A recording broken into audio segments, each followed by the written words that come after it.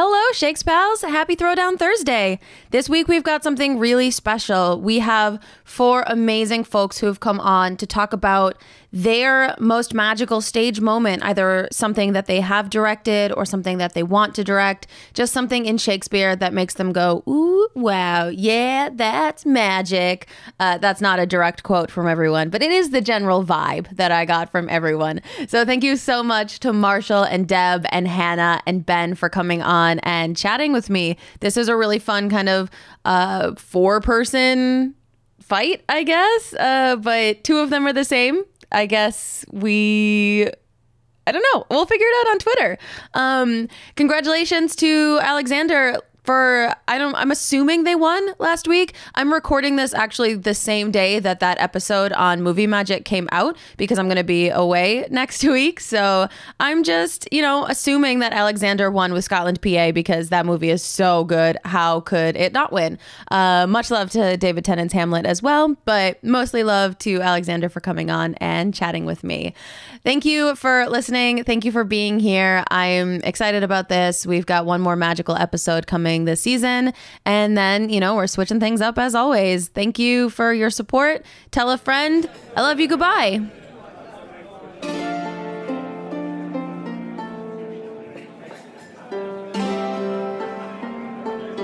Welcome to Protest Too Much, a Shakespeare Showdown podcast where a guest and I go head to head each week, and you get to decide who wins.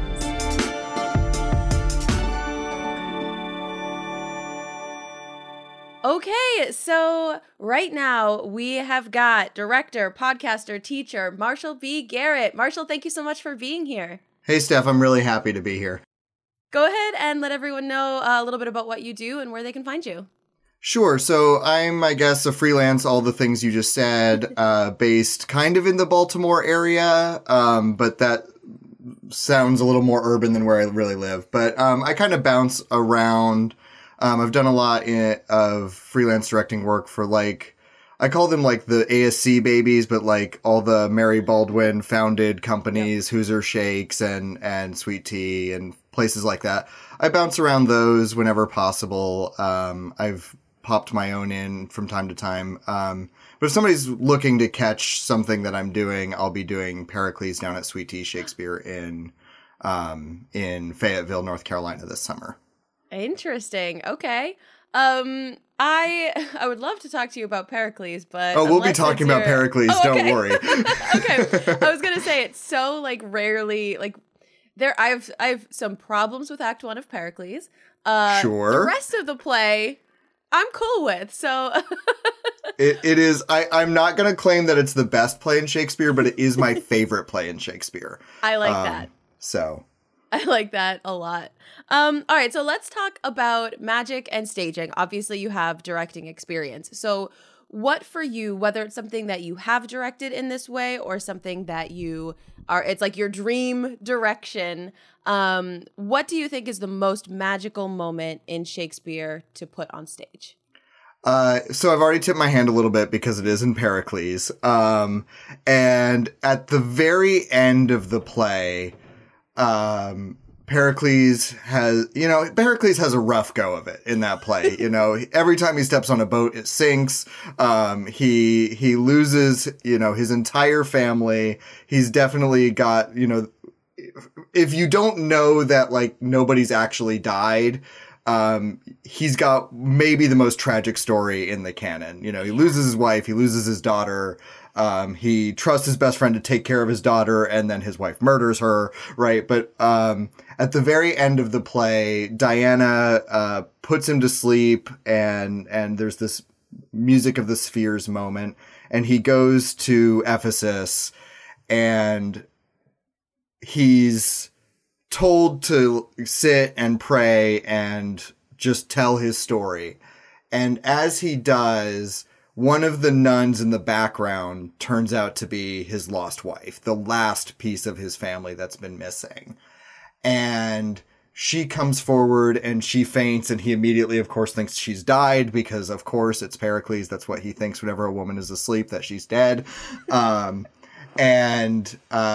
Everything gets put back together, and he looks up at Diana and he says, no more, no more. Right. My heart cannot hold any more joy. Like, he's had this awful, tragic story. He's multiple times said that, you know, he's not going to cut his hair or his beard. He's lost absolutely everything. And to get it all back in that way, so that his heart is almost bursting. And it feels to me like, you know, Lear dies of the broken heart at the end of his play. And it feels like Pericles is saying, no, please stop, because I will die if anything else good happens to me right now. So for me, especially since I've become a dad myself, like, that is something that just knocks me out. I have like goosebumps.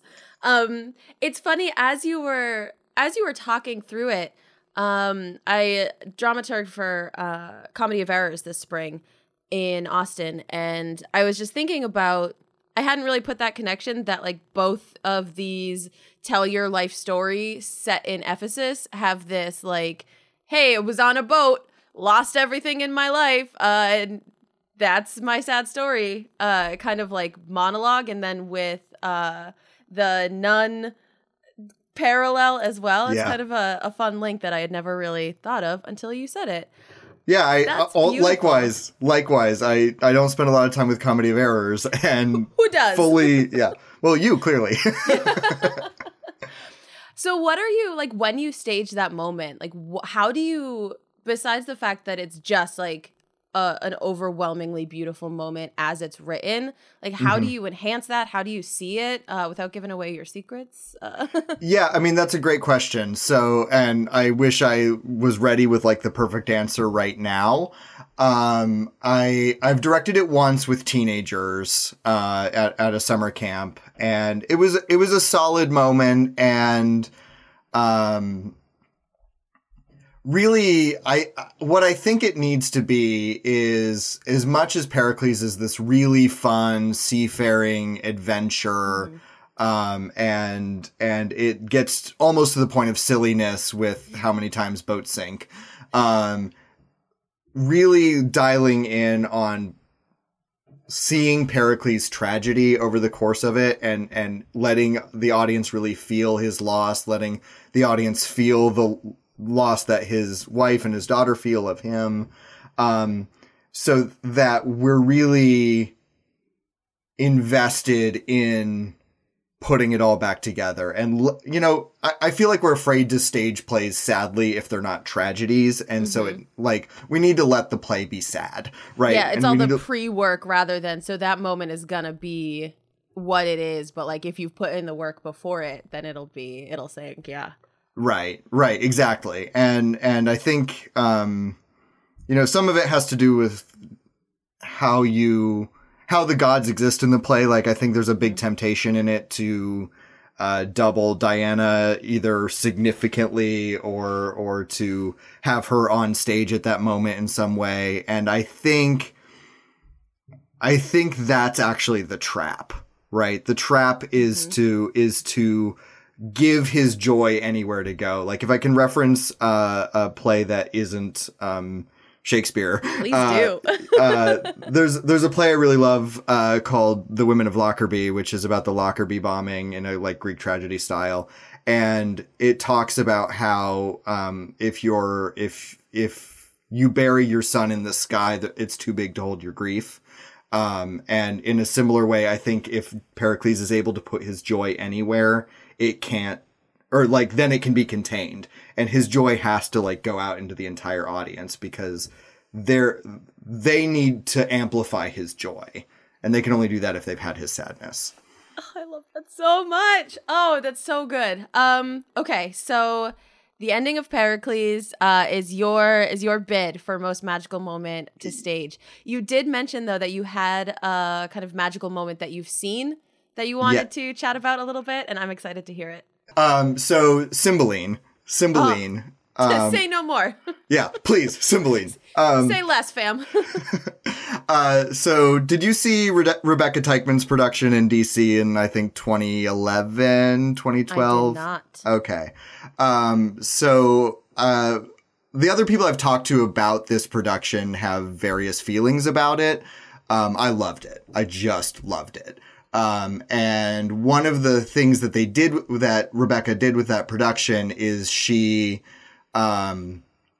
replaced a lot of the like exposition characters with presumably a grandmother, but like an older woman talking to a young child. And they really amplified kind of the fairy tale thing of it. And I was like, okay, that's an interesting frame. You're making it accessible, whatever. But then we get to the end of the play. The battle has happened. They've actually killed almost every main character in the battle, which is not in the text, right? It's not in the text. And Jupiter comes in, right, and saves the day. And as that moment happened, the kid who's been hearing the story gets up, takes the book from her grandmother, and like owns the story, and she brings everybody back to life. And so it's the whole body of dead, a whole stage of dead bodies. It's a, $1 million production or whatever. So like it's beautiful. And there's a lot of people who can be there just to be bodies. And just this like moment of resurrection, this moment of rebirth that I think that sense is throughout that whole play, but this specific staging of it, just unlocked it for me in a way that I've never forgotten. It's been 11 years since that production. And I get goosebumps even telling you that I might talk about it. I think that's really fascinating because I think that one of my favorite things, and Cymbeline is my favorite play. So awesome. Good get taste. that out of the way. It is weird, but it is my favorite. And I think one of the things that I love so much about it is that it is a fairy tale. Mm-hmm. And I think there's something so like grim to Disney about that moment. Like you have these ancient versions of these fairy tales that are gruesome and deadly and just really like yikes in some places. And the way that, for good and for bad, the way that Disney has magicked them into like happy endings. Right. It feels kind of like that. Like this younger generation took control of it and like changed the ending and changed the tone of it completely, which is really cool. Yeah. And my runner up for magical moment was when Imogen in that play says, I've got two worlds by them, and her putting Cymbeline. It's so good. Yeah, it's so good. And I would argue that it's part and parcel. Like it and Pericles have so much in common as far as that fairy tale thing. Like I at one point was seriously considering stealing Rebecca Teichmann's ending of Cymbeline to use for Pericles for Diana, and it just felt too concept-y for where I'm doing it. But yeah. I think that like Pericles, Cymbeline needs a good director. And there are some Shakespeare plays that, I'm going to be honest with you, if you've got good enough actors, can kind of like direct themselves. Absolutely. Like, they just happen. Like, Yeah. The play is there. It's pretty one note. We know which ones we're talking about. But Cymbeline needs focus, and it needs editing, and it needs like laser beam direction to like make it make sense, first of all. Right. And then to sing after that. But yeah, I remember when I was in it, we staged the last scene first, and we spent like almost 2 weeks on the last scene, which was frustrating for me because I was Cloten, and so I was dead. And I'm, I was a guard, That's amazing. Yeah. Cloten is like one of my favorite Shakespeare characters because he's such a big dumb dummy. So much fun to play. But yeah, but I think having that sense of like, where does this have to end? We need to have these two worlds come back. We need to have the forgiveness. We need to end. If the last word is peace, then we need to not have peace from the beginning and desperately need it. So anyway, that's not what we're here to talk about, but let's talk about Cymbeline forever. Honestly, like it's always going to come back to Cymbeline for me. Marshall, thank you so much for doing this, for being here. Let everyone know where they can find you. I feel like probably the easiest place to find me is just on Twitter. My handle is Marshall B, just the letter, or not B, again, just the letter. Pun on my name and Shakespeare. Yeah, you can find me there. I usually tweet about what I'm doing. MarshallBGarrett.com is never updated, but also exists. Thank you so much. And we will be back. All right. Okay, so up right now, we've got director, movement director, actor, and teacher, Hannah Kay. Hannah, thank you so much for being here. Thank you. It's a pleasure. Go ahead and tell everyone a little bit about yourself, what you do, and where they can find your work. Okay, well, I am American originally myself. I went to university in Chicago, and even though I'm from Philadelphia, I've lived in like way too many cities. I feel that. And then after I graduated, I moved to Paris, and I lived there for 3 years. I worked as an assistant director, and as a teacher, and I did a degree at the Sorbonne, as you do, and then I decided to move to London to go to drama school, and I got into Drama Centre, both for acting and directing. But it was all very political, and I ended up on the directing course at Drama Centre. But at Drama Centre, it's split. The directing course at the time was about a year and a half of the acting course plus directing. Got it. Because it's very kind of like the course was designed to be very actor focused, and that as directors we had to absolutely understand the process of the actor and the pain and insecurity and misery of the actor. And we had to go through that firsthand. So I did all that, and then when I left Drama Centre, I started directing shows in drama schools. So I worked in various other schools. I worked at Italia Conti and East 15. And then I started becoming more and more interested in movement work. Like at Drama Centre, I don't know if you know, does well, it sort of has this sort of specialty in character analysis, movement psychology. It's this very strange kind of skill set that it's got that sort of combines Laban movement analysis with Jungian psychology, and it's very cool, but it's very, very technical. And we did it full on for 2 years, 4 days a week, an hour and a half every day. Wow. And it's very, very, very full on. And it's amazing, but it's not very accessible if you haven't gone to Drama Centre and if you haven't got all that time to give. And so one of the reasons I went to then to do this, to do an MA, which is what I'm leading to, which is I did an MA at Central School of Speech and Drama, or I think they've royaled themselves now, so they're Royal Central School of Speech and Drama, is that to work on, to have a language as a movement director to make that work kind of accessible to everybody, as even if they hadn't gone to Drama Centre.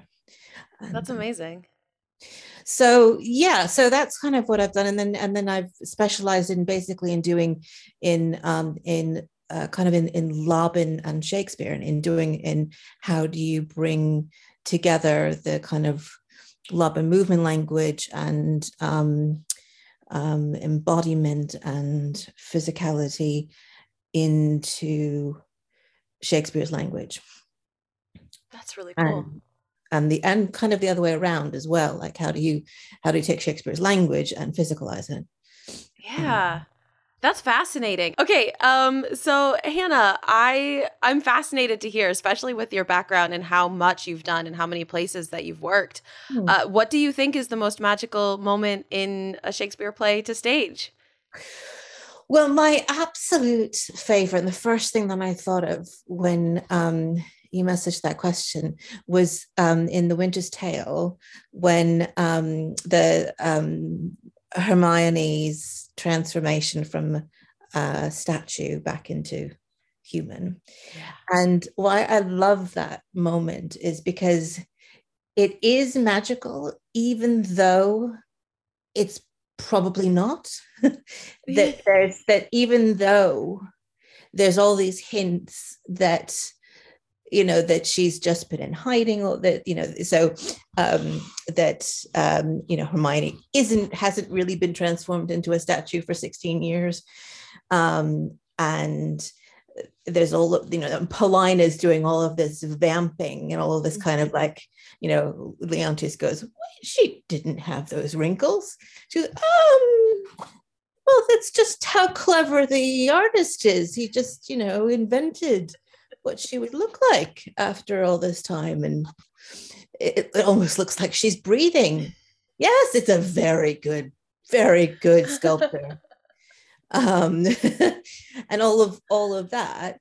And so that, you know, and in a number of productions that usually kind of gets a laugh, and it challenges that, you know, that suspension of disbelief. And yet that speech when Paulina goes, you know, music awake her, strike, you know, it does require you do awake your faith. And then she does this whole list of things. 'Tis time descend, bestow no more, approach, strike all that look upon with marvel come. This list of things, it still should give you chills. It's still magical. And it's that, I know Terry Pratchett has said this, but I know that I think some other people have said as well, it's sort of, it's still magic even if you know how it's done. I love that. Yeah. When you're staging this scene from a movement perspective, it's a pretty lengthy time for an actor to stand very, very still. How do you approach like that element of this scene? Well, I have done it before. And you know, part of it, it's finding, you have to find a position that that the actor can hold, but that also still looks roughly like a statue. Mm-hmm. So you normally have her kind of twisted, kind of like twisted down and with her head away, so that she's not, you know, you can't hold your arms up because you'd start shaking. Yeah. I can't hold my arms up to do my hair for more than 30 seconds. So no. Yeah, exactly. And I think some productions have done it where she's sort of leaning on something or whatever. I mean, one thing that, I mean, when I did it, I didn't really have a very big budget. Mm-hmm. But I would love to do it with mirrors, so that you have so that the whole time they are looking at the reflection or numerous reflections. And so that when they're trying to like reach out and touch, like it's the reflection, they're going through their, you know, it's not real. That's so cool. When she actually comes to life, she'll enter from someplace unexpected. And that, because what you want, hopefully, is to get a gasp. That's the thing that you know from the audience. But even though the audience knows, they know it's the actress. They know it's, you know, they know she's alive. They know she's not a statue. You still want it to be, you know, you want it to be magic. And I think if you look at, and this is, I'm such a nerd here, but if you look at like anthropology and the what is required, because when in the early 20th century, the sort of very founders of anthropology and sociology laid out structure and sort of a theory for what would constitute magic. And what would constitute magic within sort of different communities. And they studied all of these different communities all over the world, and then kind of came up with these sort of theories and structures. This is Marcel Mauss and Levi Strauss, and also James George Fraser. And so if you look at that, this moment in The Winter's Tale absolutely counts because of things like the music. You have a priest, priestess, like Lina.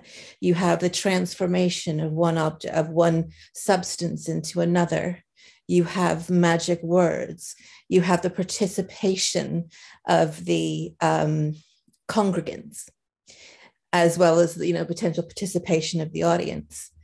You have belief, but also the fact that belief isn't necessary. That's so cool. It is. That's fascinating. I find it really, really, really interesting, and I think that it's the more that I looked at it at that sort of list, I think it's quite helpful, because then there are things that you can add. Yeah. Because then there you hints, things that aren't necessarily, that Shakespeare doesn't necessarily give us. So, but the theater gives us, like light and change of light, or a magic object, or another thing that which you get in magic is sympathetic magic. So you have something like, you have a small object that is the same as that stands in the stead of a large object. So you could have like a small Hermione statue, and then as well they perform the magic on the small Hermione statue, and then that creates the effect of on the large Hermione. There's all kinds of things that you can do. It's very interesting. So because I think this is about, obviously, Shakespeare didn't read anthropology, but but the idea is that these are kind of like universal principles of magic. That's really cool. Hannah, thank you for being here. Thank you for sharing that. And that kind of definition into what constitutes magic, and having like a little checklist that you can go through, I feel like opens up this topic. And now I'm like thinking about all of the other different moments and like how they check on that list. That was really fun and interesting. Thank you so much. Ooh, my pleasure. Go ahead and let everyone know where they can find your work. Probably follow my Twitter feed at the moment, which is at Hannah 1564. Probably recognize that date. And there I will post things, anything that is coming up. My theatre company is called Chameleon's Dish, quote from Hamlet. We haven't done much in a while, but we did do a production called the Hamlet Project in Edinburgh a number of years ago, which transferred to the Arcola in London, and then also did the Othello Syndrome, which was again a version of sort of feminist take on Othello. So hopefully we'll have more projects coming up soon. That's awesome. Thank you. Yeah, thank you so much for bringing this. Thank you for being here. My pleasure. Take care. All right. So right now I have director and Shakespeare scholar Deb Struysand. Deb, thank you so much for being here. Thank you for having me. I've been listening to you guys for a while, and I'm excited to participate. So yeah. Awesome. I'm also really excited for this one. Go ahead and let everyone know kind of what you do, a little bit more about you and your best friend Shakespeare. Well, I am a performance-focused Shakespeare scholar. So my career is in the field of college teaching and research and all of that. But I'm also a passionate director who's occasionally actually gotten paid for that. It's interesting because, like you say, your best friend Shakespeare, and in a way that's true, but also like my best friend and I have a somewhat contentious relationship if my best friend is Shakespeare, in that I don't know if Shakespeare should be Shakespeare, in the sense that he's like the big one in English, and like, should he be the big one? Is he that much better than other people? I don't know, maybe not, but I do like him a lot. Yeah, I feel like if you spend enough time you kind of go through that like roller coaster of you wanting to throw everything out the window and like looking at all of the other early modern work, even just other early modern playwrights, and you're like, but look at this one. But then it's like, oh, but my home world of Billy Shakes. Yeah, that's a good way of describing it for sure. All right. So you've directed a lot. What do you think, whether it's something that you have directed or that you have a dream direction of, what do you think is the most magical moment in Shakespeare? So when you mentioned this as a topic, there was one that jumped to mind immediately and that I couldn't let go of, even though you told me that you guys had already talked about it in a different context. And I was like, no, this is the one. And it's the statue scene in The Winter's Tale, which I have directed. And so you have this scene where Hermione has been dead or maybe not dead. And, you know, there's something that's maybe a statue or maybe just a very still Hermione, and it comes to life. And, you know, if that is the case, and then, you know, everybody's reunited. But this is a moment that kind of defies directing in a way. So when I directed The Winter's Tale, I was pretty committed to the interpretation that Hermione has been alive the whole time. In part because she says, I have reserved myself to see the issue, which to me seems like a pretty straightforward statement that she was in fact alive. And I also felt like, I think actors do better when they have like as much clarity of story as possible. So I wanted to give them like, this is what actually happened, so that they could have a through line or like a moment before and all this kind of stuff. And I wanted the audience to be really clear on that too. So what I did was I staged it in as unambiguous a way as possible, where what I had was at the beginning of that scene, Hermione and Paulina walked in together, and Paulina was carrying a pedestal sort of thing. It was really a step stool, but it was supposed to function as a pedestal, and low budget Shakespeare. So Paulina sets up the pedestal and she helps Hermione up onto it. And Hermione was wearing a veil that, you know, because the statue's supposed to be covered. Hermione was wearing a veil that Paulina adjusted and basically put into place. And then Hermione found a pose and basically held herself still as a statue. And so I was like, okay, well, I have clearly shown that Paulina is setting her up to be a statue, and like that this is a living person who is statuizing herself for purposes of deception, basically. But then, and this is something that I treasure because I rarely get to hear like unfiltered audience comments. But I was sitting out in the audience, as I usually do with those park shows. And I heard after the show, some people, maybe college age or a little bit younger, talking about it. And they were like, did the statue really come to life? No, I thought she was there the whole time. And I think it's supposed to be unclear. And I was like, wow. I tried to make a really clear choice and make it clear not only for the actors, but the audience. And they still had the same interpretive question that you have going into the play.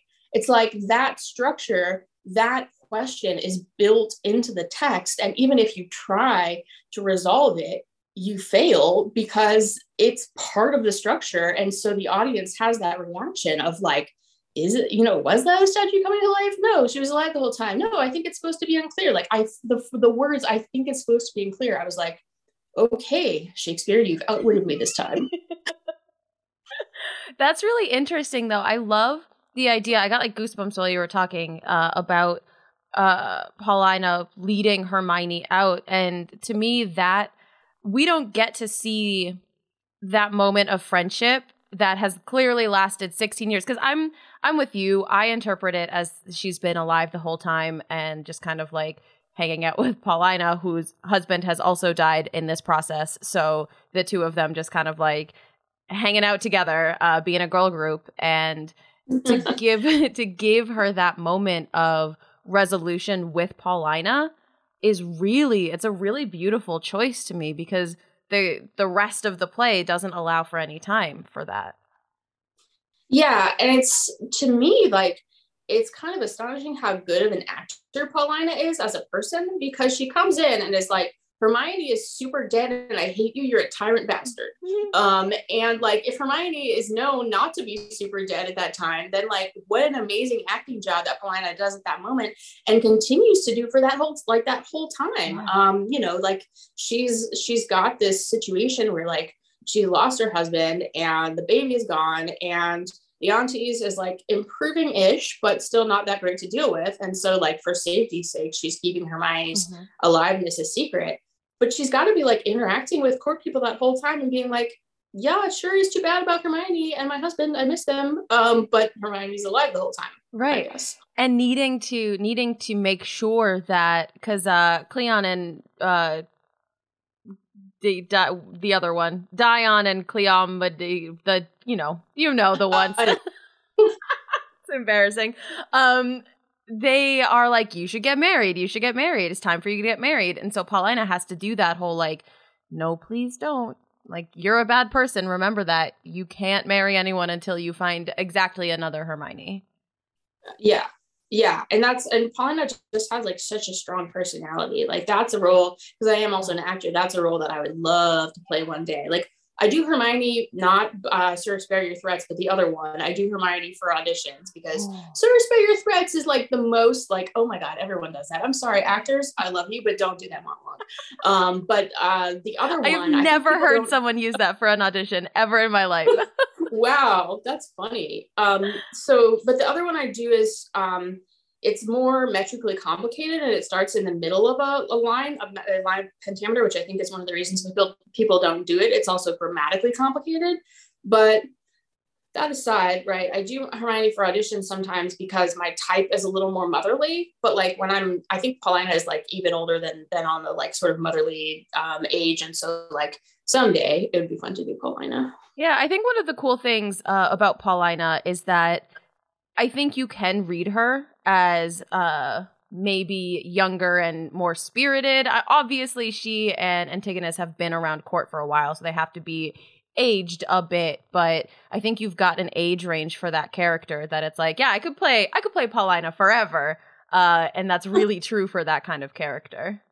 Yeah, I mean, when I think of Paulina, I think of when in Slings and Arrows, when Ellen does that, what Study Torment's Tyrant has for me for her like tax professional. That's like what I think of as like the Paulina. Well, and also of course of my Paulina, Jen. But yeah, it's a flexible role age wise, I think. But I think of it as being a little bit older. Yeah. Deb, that's awesome. I love that moment. Clearly you'll hear in this episode a lot of love for that particular moment. I think the Winter's Tale has gotten like a resurgence of appreciation in the past couple of years. I feel that way about Winter's Tale and Cymbeline together, that people have started to like be a little bit more bold, saying things like, yeah, Cymbeline's my favorite play. Can I share a weird distinction that I have? I would love. So I have directed all 4 of the romances without having directed any of the major tragedies. So like I've never directed Macbeth or Hamlet earlier or Othello, but I have directed all 4 of the romances, including Pericles, although that was for a Zoom production, but still. So like what a weird, like I wonder if there's anybody else who has directed all 4 of the romances before directing one of the major tragedies. I don't know. Yeah, it's a really interesting question. P2M Pod on Twitter, hit us up if you have had that similar experience. This episode has so much love for the romances. At this point in the episode, you've heard Pericles and 2 Winter's Taleses. So I'm excited for what the next segment is going to hold. And Deb, let everyone know where they can find your work. Let's see. You can find my work in Shakespeare Bulletin in one of the 2019 issues. You can find my work in, you can find my, maybe not some of my better work at Admit Me Chorus on Twitter. That's my handle, Admit Me Chorus. Currently my display name is Early Modern Drama Needs More Beagles. And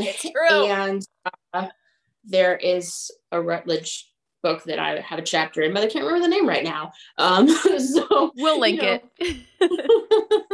Yeah. Thank you so much for having me. Awesome. Thank you so much for being here. Okay, so finally, and not leastily, last but not least, I screwed that one up from the beginning. We've got actor, writer, and theater tech Ben Cordes. Ben, welcome back, and thanks for being here. Thanks. I'm excited to be back for a second time. Yeah. Go ahead and remind everyone a little bit about yourself and what you do. Sure. I am a longtime Shakespeare nerd, fell in love with it really at my first trip to Shakespeare's Globe, as so many people, I suppose, do. As we do. Right. I do a bunch of community theater here in the Boston area. I've done a little bit of directing, a bunch of acting in Shakespeare, which has been fun. But really, my first love is theater tech. I'm a lighting designer at heart. Yeah. So, a little bit of everything. I do feel like we should do a whole episode on lighting design because I do that as well. And now you've got me thinking, but we're not here to talk about that today. Okay. We're here to talk about, well, I guess it could tie into magic moments. So what do you think is the most magical moment in Shakespeare to put on stage? Okay. So I think the way I need to introduce this is to say that for me, the magic of Shakespeare is really in the verse. Like the way he tells stories about the human condition is borderline miraculous. Don't get me wrong, right?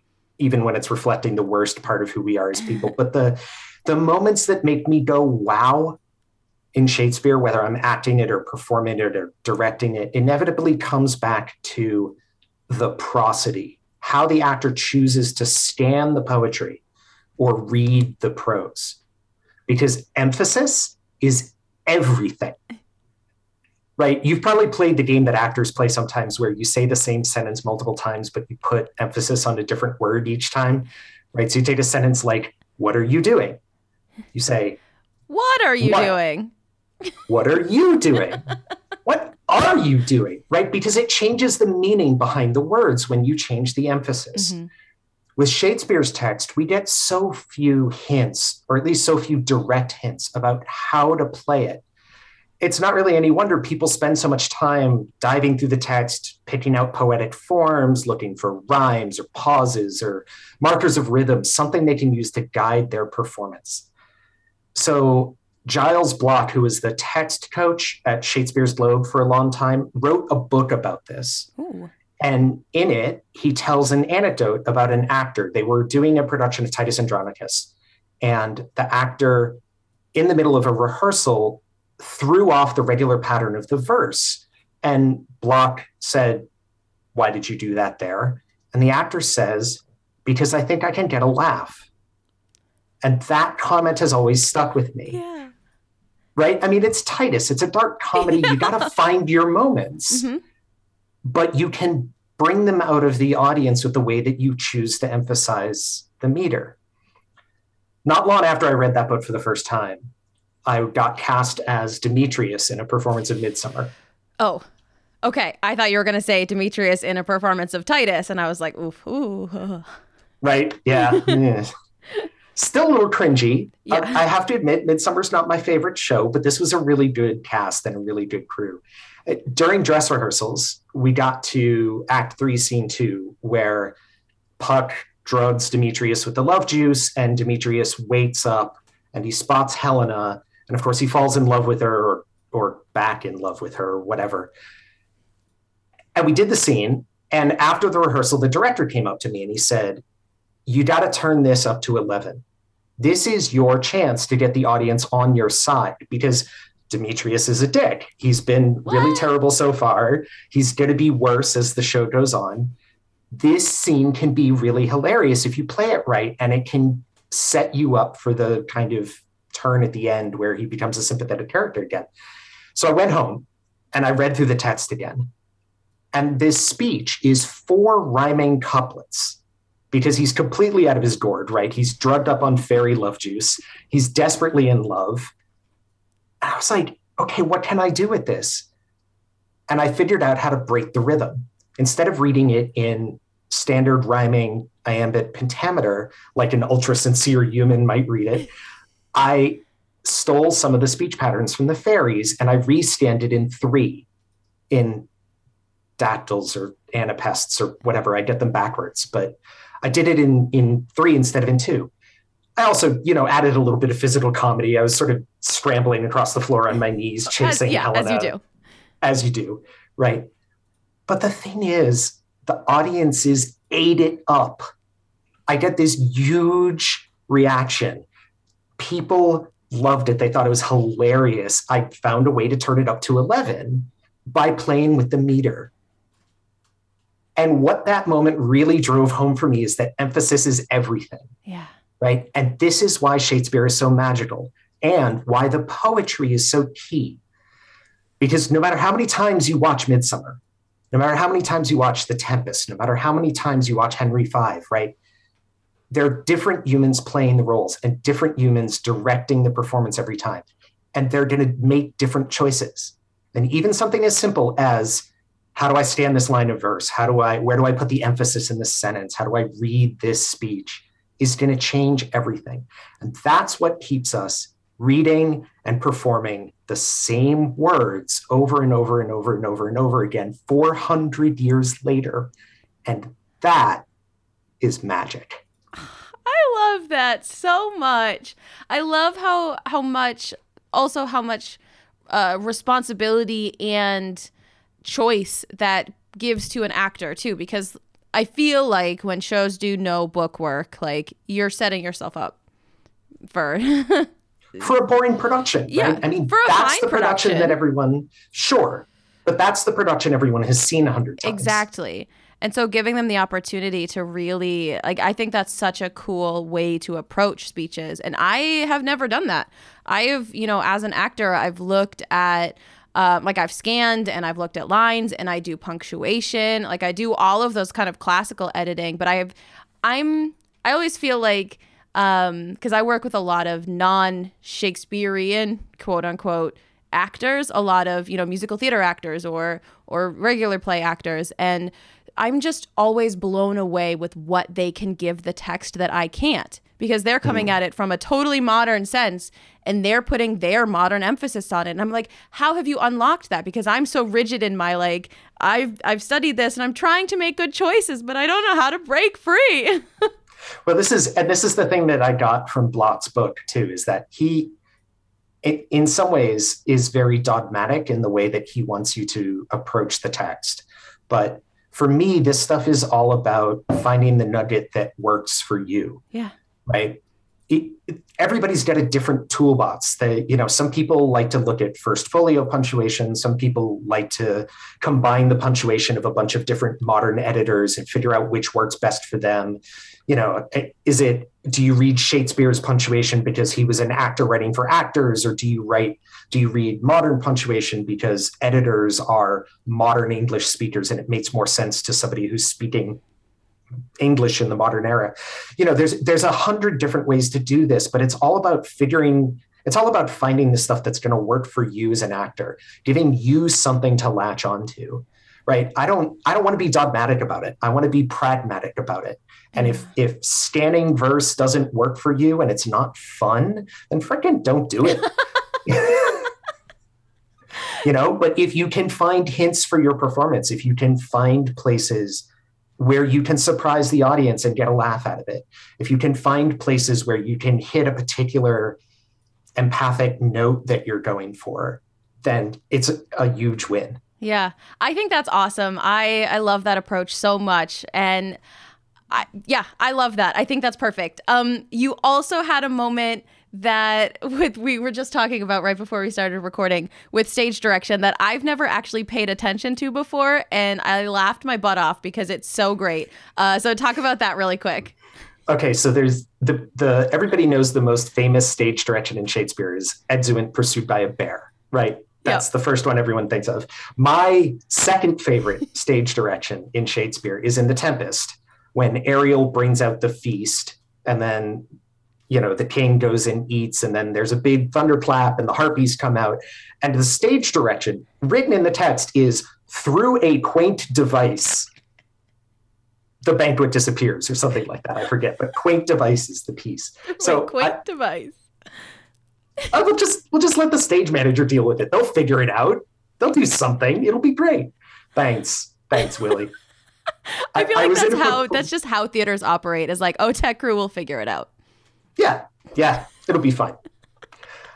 I was in a performance of Tempest, and I was playing King Alonso, and the banquet was laid out on a tablecloth on a table behind me, and Ariel comes and gives the "You are three men of sin" speech. And at the end of it, we sort of froze in place. And then at the end of it, we were released. And I fell to my knees and I'm sobbing for my kid who's probably dead. And the harpies run past me, grab the tablecloth, pick up all the food that's in the banquet, sort of bundle it up and run off. But they're running on either side of me. So we had to be very careful in rehearsal. It was like, okay, you got to duck, like really get down on the floor. Well, second night of performance, the loaf of bread, which was 3 weeks stale at this point, fell to the bottom of the tablecloth and biffed me right in the back of the head. It's like Valjean's revenge, Javert's revenge. Just we're gonna leave it there. Ben, thank you so much for coming on. This was awesome, and y'all have some really great moments to choose from. So P2M Pod on Twitter, vote wisely, and we'll see you all next week.